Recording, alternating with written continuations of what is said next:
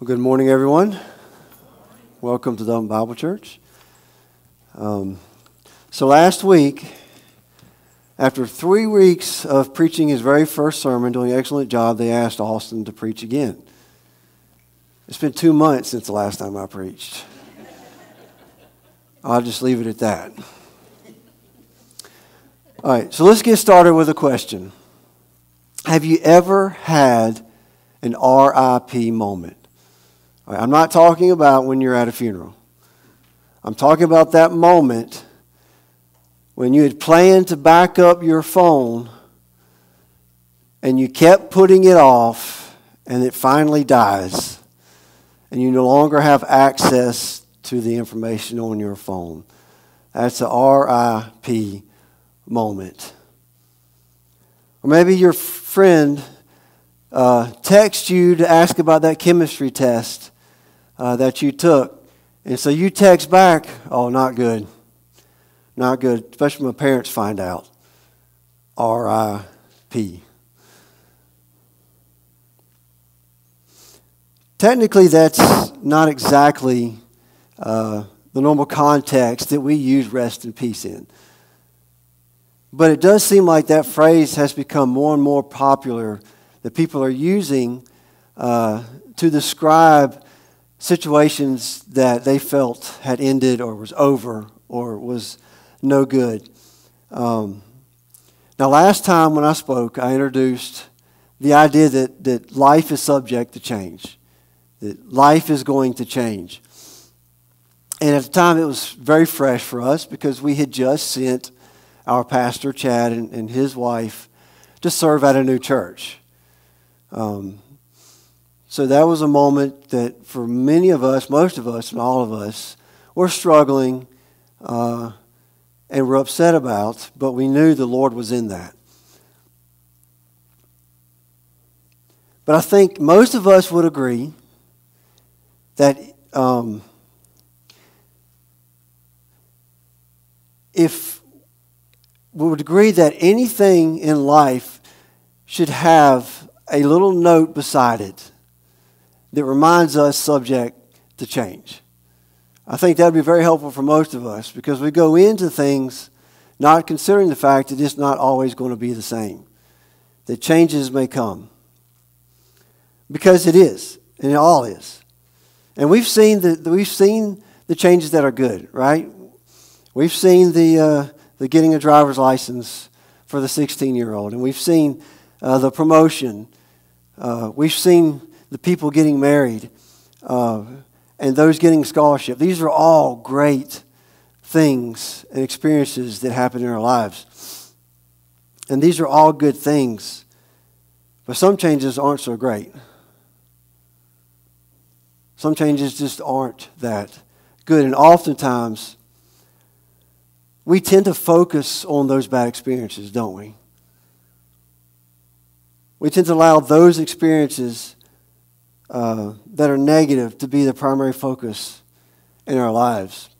The ones that definitely deserve a huge RIP text added to it. So 10 years ago, I had a very, very difficult RIP moment in my life. Okay? Before I explain, let me jump back just to give you a little history. When I was in college, I drove a little green Nissan 200SX. Just a fantastic little car. It was a little 5-speed stick shift, just absolutely fun to drive. It wasn't as sporty as the 240, but it was still pretty decent looking. It was a coupe with the spoiler on the back, kind of a decent looking car. Definitely way better looking than the classic I got parked out back here. Definitely way better than that. And a lot more fun to drive. But when I graduated from college, my parents gave me the title to the car as a gift for graduation in college. So I finally owned my very first car. So a car that I loved, my wife loved driving it. It got 40 miles to the gallon on the interstate. It got over 30 in town. Never had any kind of fluid leak ever in that car. Never had anything happen to the motor. The only things I ever had to replace were wheel bearings, alternators, and clutches. And that's it. Now fast forward to 2010. I worked at Lakeston Muffler at the time, and one of the things that we do there is rent U-Hauls.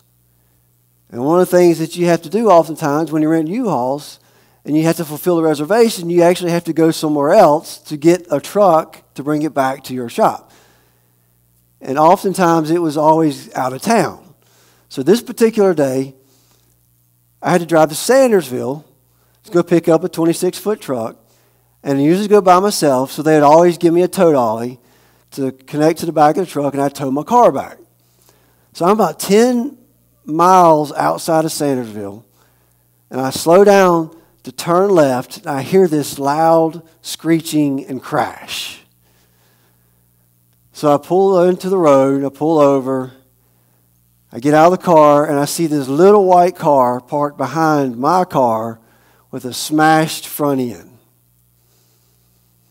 So I knew what had just happened. So the back driver's side of my car had been smashed in. All right. Now it's an older car. We probably had almost 300,000 miles on the car. Still drove just as good as it did the first day we got it. Just like I said, it was an amazing car. And so I'm like, dang it, man. Well, I got insurance. Everything's going to be cool. But when I get back there, I'm looking at the back of the car. And this is no joke. I'm not making this up.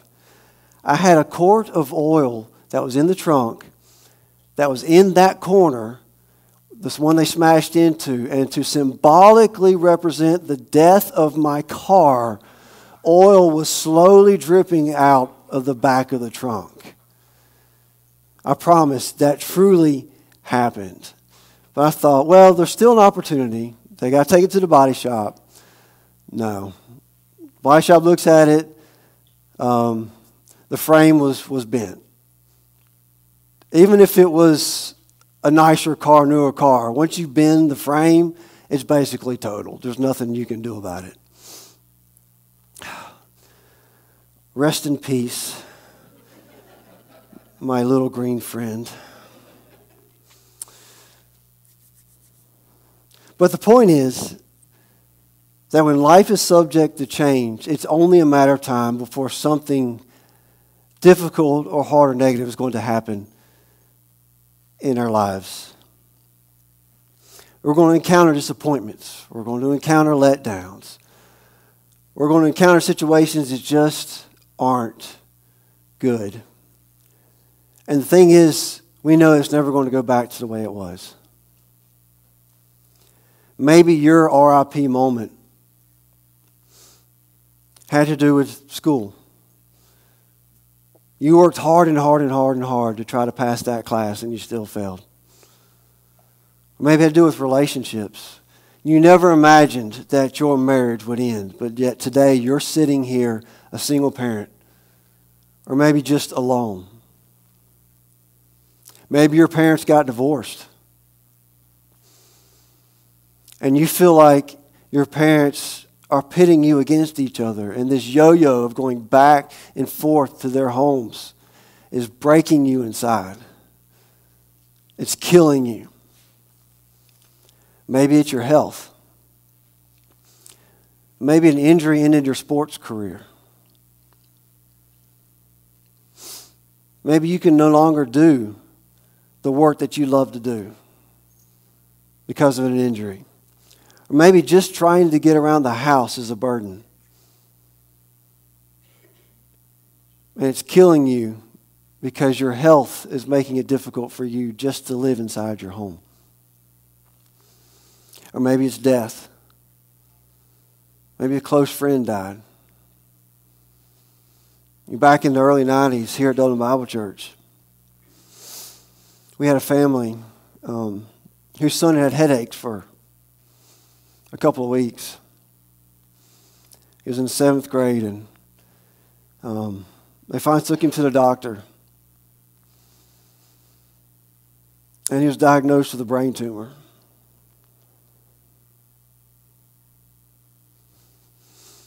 And 2 weeks later, he had died.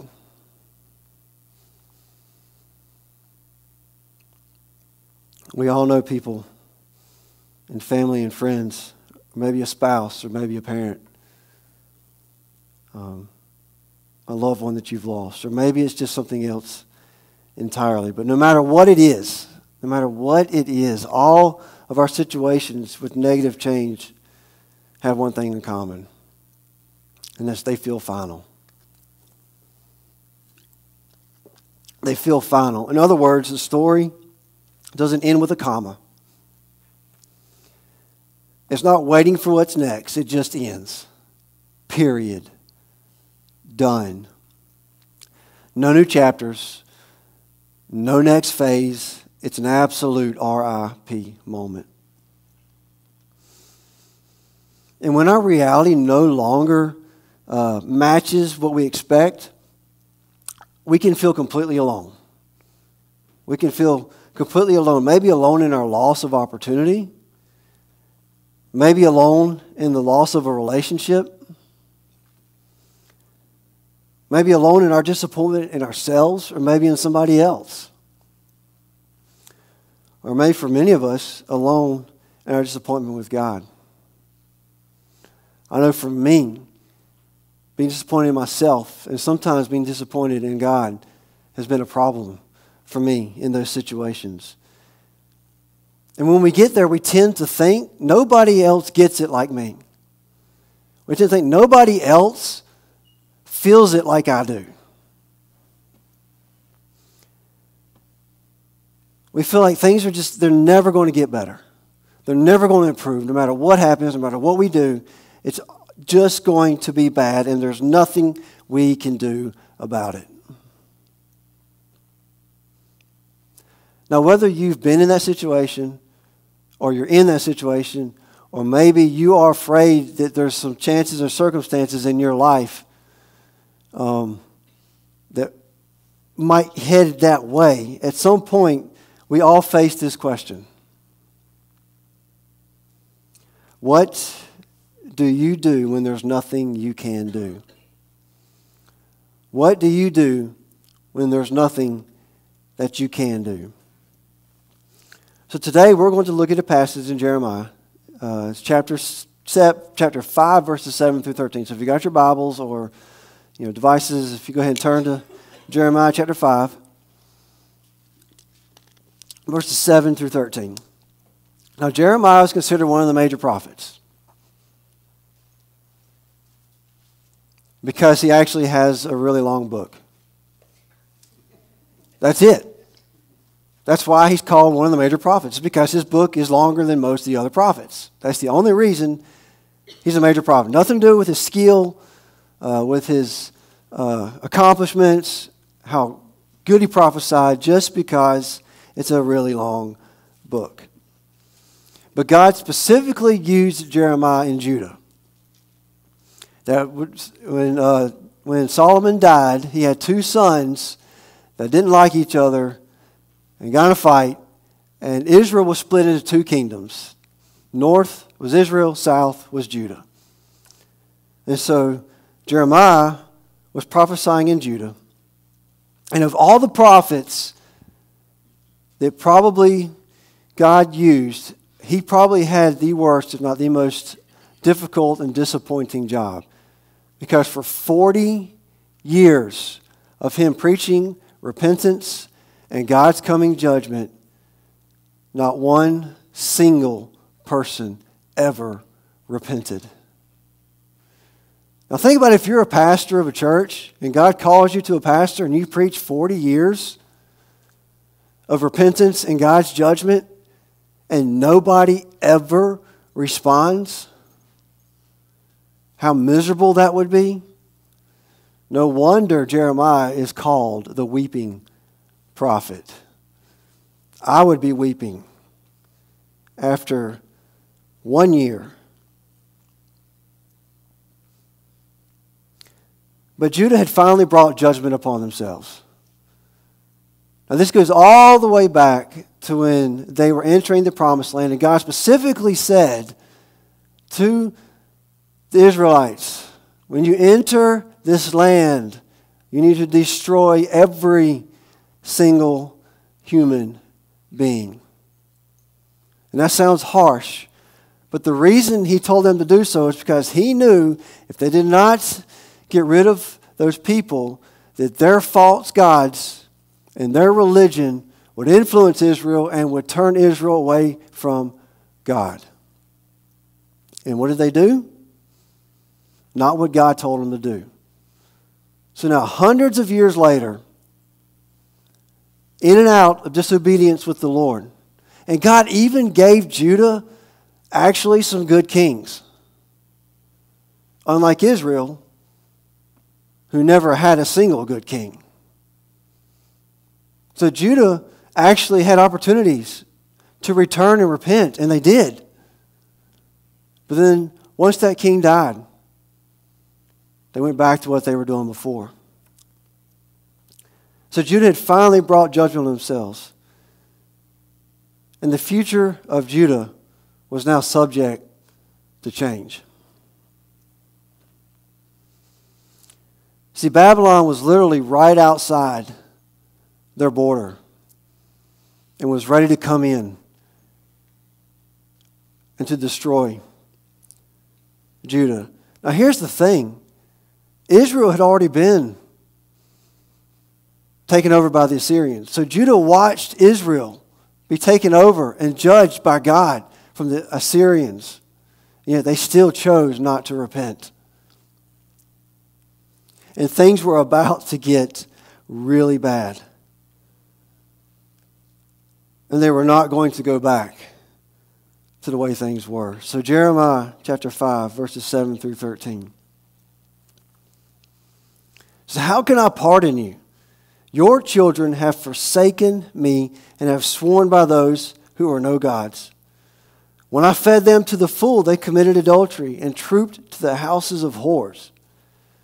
They were well-fed, lusty stallions, each neighing for his neighbor's wife. Well, he's not holding anything back on this, is he? Each neighing for his neighbor's wife. Shall I not punish them for these things, declares the Lord? And shall I not avenge myself on a nation such as this? Go up through her vine rows and destroy, but make not a full end. Strip away her branches, for they are not the Lord. For the house of Israel and the house of Judah have been utterly treacherous to me, declares the Lord. They have spoken falsely of the Lord and have said, He will do nothing.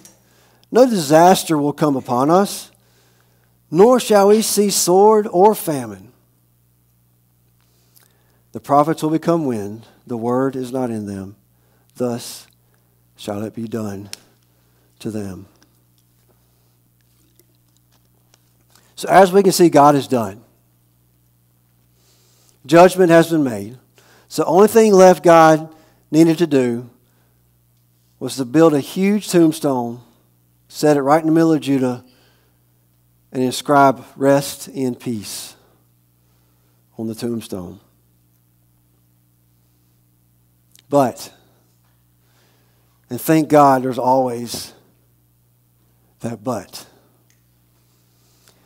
See, before God ever sent Babylon to judge Judah, before God ever sent Assyria to judge Israel, He spoke to the prophet Isaiah and gave a remarkable promise. If you would turn back to Isaiah chapter 42, verse 2. I'm sorry, 43, verse 2. I'll get it right. Isaiah 43, verse 2.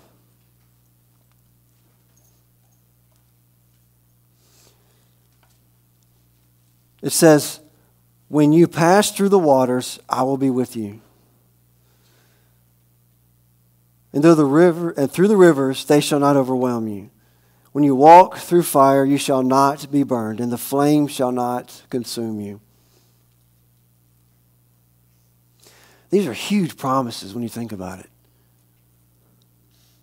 Especially considering that even during this time, Israel and Judah were both oftentimes worshiping false gods. They were doing the evil things that the other people's culture were doing. They were even sacrificing their own babies sometimes. But God made this promise in the middle of all that.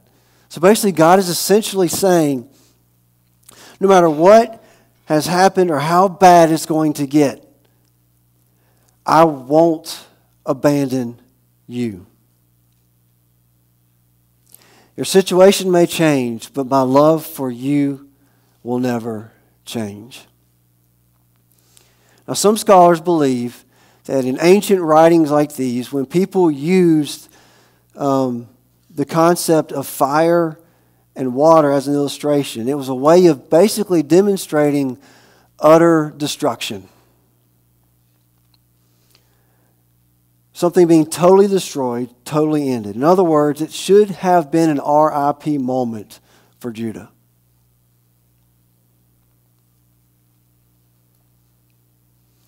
But God is saying just the opposite. He says, you will not drown. And the flames will not consume you. Think about it this way. If you're at a campfire and you throw a piece of paper in the fire, it burns up. It's gone, right? And if you take water and you wash away all those ashes, there is absolutely nothing left. And God is saying to His people, yes, you're going to go through tough stuff. It's going to be difficult. And even though you may feel totally destroyed, you're not.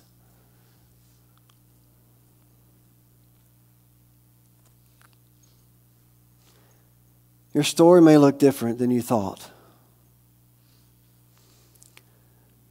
But you won't drown, and you won't be consumed by the fire.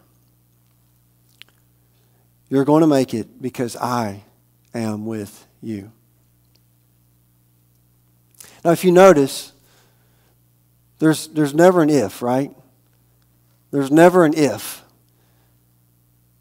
There's no if we go through deep water. There's no if we go through difficulty. There's no if we walk through flames. What he does say is when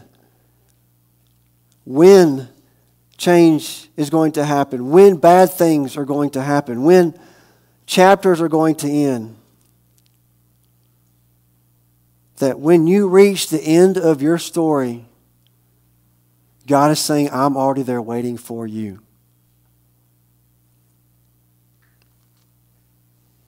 And this brings me to the bottom line of our message today. It's very simple. No matter what, God is with you. No matter what, God is with you.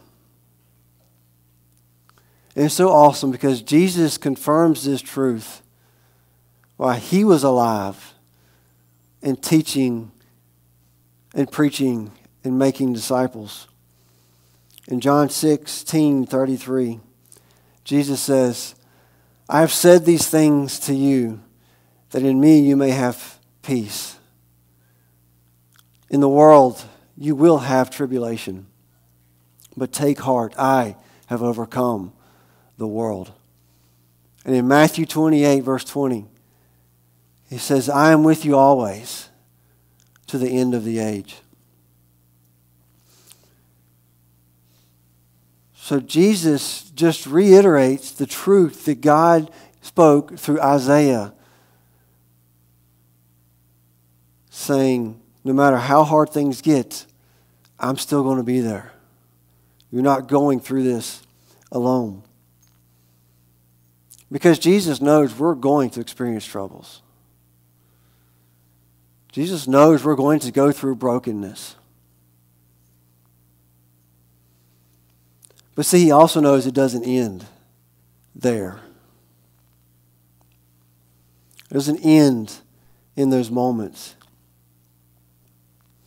He says that even when you experience those trials, those difficulties, that brokenness, we can take heart because Jesus said, I am with you.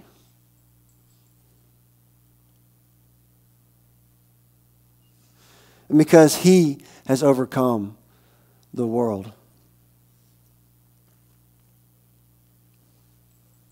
So what this means is that he's bigger than anything we're ever going to face. He's bigger than any divorce. He's bigger than any death. He's bigger than any diagnosis.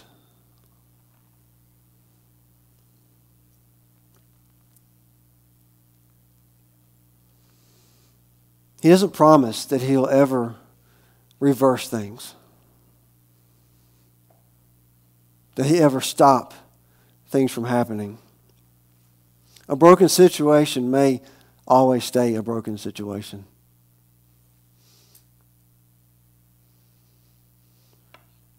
But here's the thing, that RIP moment doesn't have to define who you are. And you don't have to be defeated.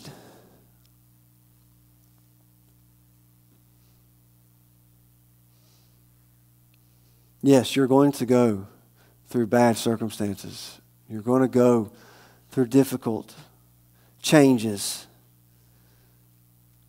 But because of what Jesus did, the good news is that's not the way our story ends.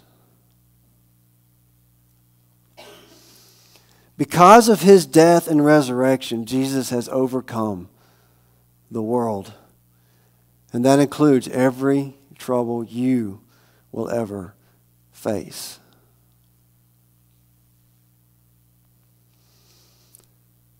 So going back to John 16:33, Jesus uses this phrase, take heart. All right, that's not a phrase you probably use very often. You know, a buddy's not going to call his friend after a game-ending fumble and be like, oh, dude, bro, take heart. There's always next week. You're not going to necessarily use that phrase. But take heart is actually where we get the word encourage from. When you encourage someone, when you cheer them up, when you believe in them, when you support them, you're actually helping them take heart instead of losing heart in their situation. But here's the thing, maybe we don't necessarily think about. Jesus isn't just necessarily telling us to tell others to take heart. When he says this, when he told his audience to take heart, he's almost kind of like telling them, hey, you need to encourage yourself.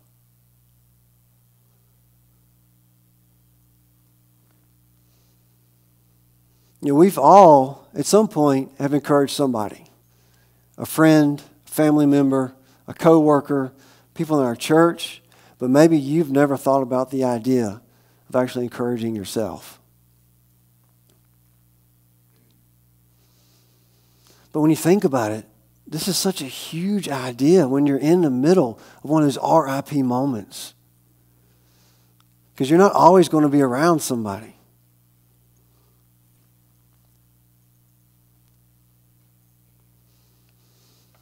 So how do you do that? How do you make that happen in your life?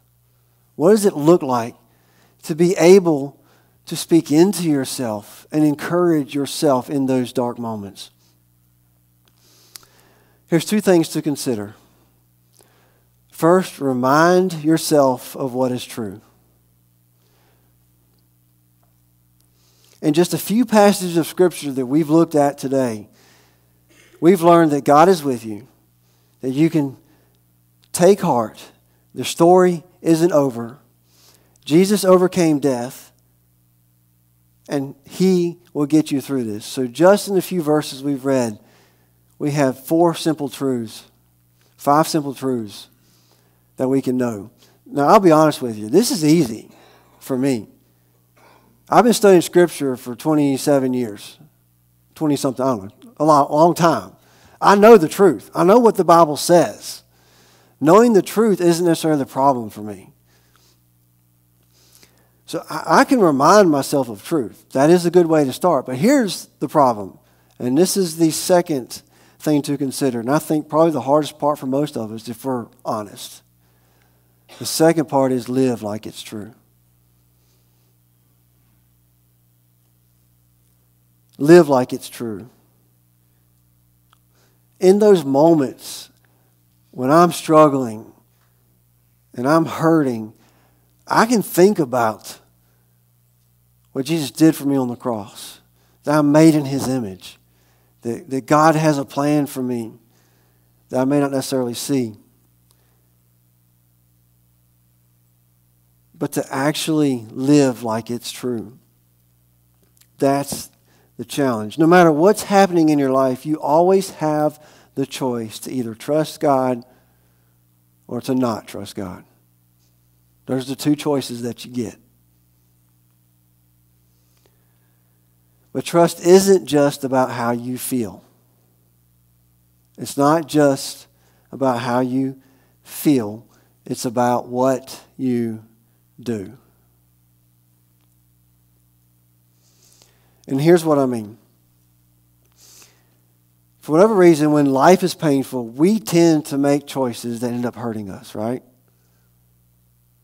We end up making bad decisions because they're the opposite of what God has for us.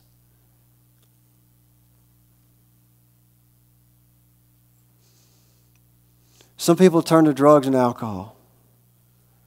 Some people turn to hurting others. Some people turn to porn or sex. Some people turn to food. Some people choose to self-harm. Some people choose to change their identity, to redefine their gender. For whatever reason, in those bad, painful moments, for whatever reason, we often tend to choose things that hurt us. Because out of pain and distrust, and I want you to hear me on this, out of pain and distrust, we create more pain and distrust. Isn't that so true? Out of pain and distrust, we tend to create more pain and distrust. But it doesn't have to be that way.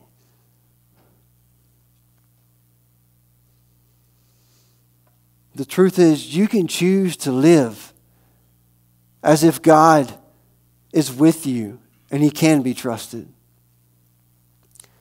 Whether you feel that way or not. You can choose to make decisions that guard your future because you believe that God has a future for you. You can choose to remind yourself over and over that no matter what, that Jesus said He's going to be with us. And you can choose to live as someone who believes that it is true. Now, whether you're going through a situation or difficult or tough time right now or not, people around you are. Be the one who says, take heart. Because one day you may be in need to take heart.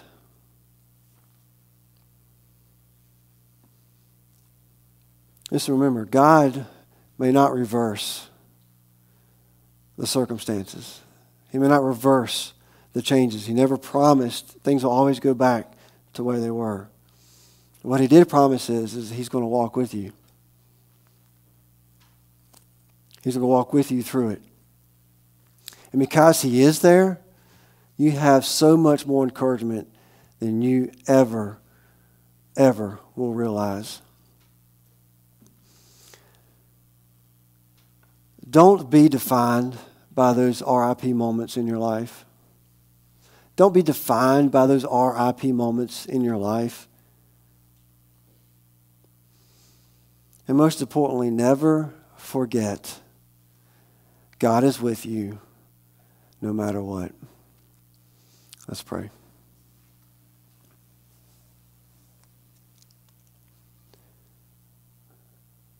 Father, we thank you that we know your promises, that you've revealed to us that we can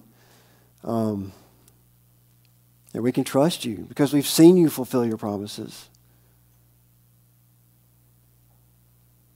Lord, help us to be the people that not only knows the truth, but to be people who live out the truth. In Jesus' name, amen.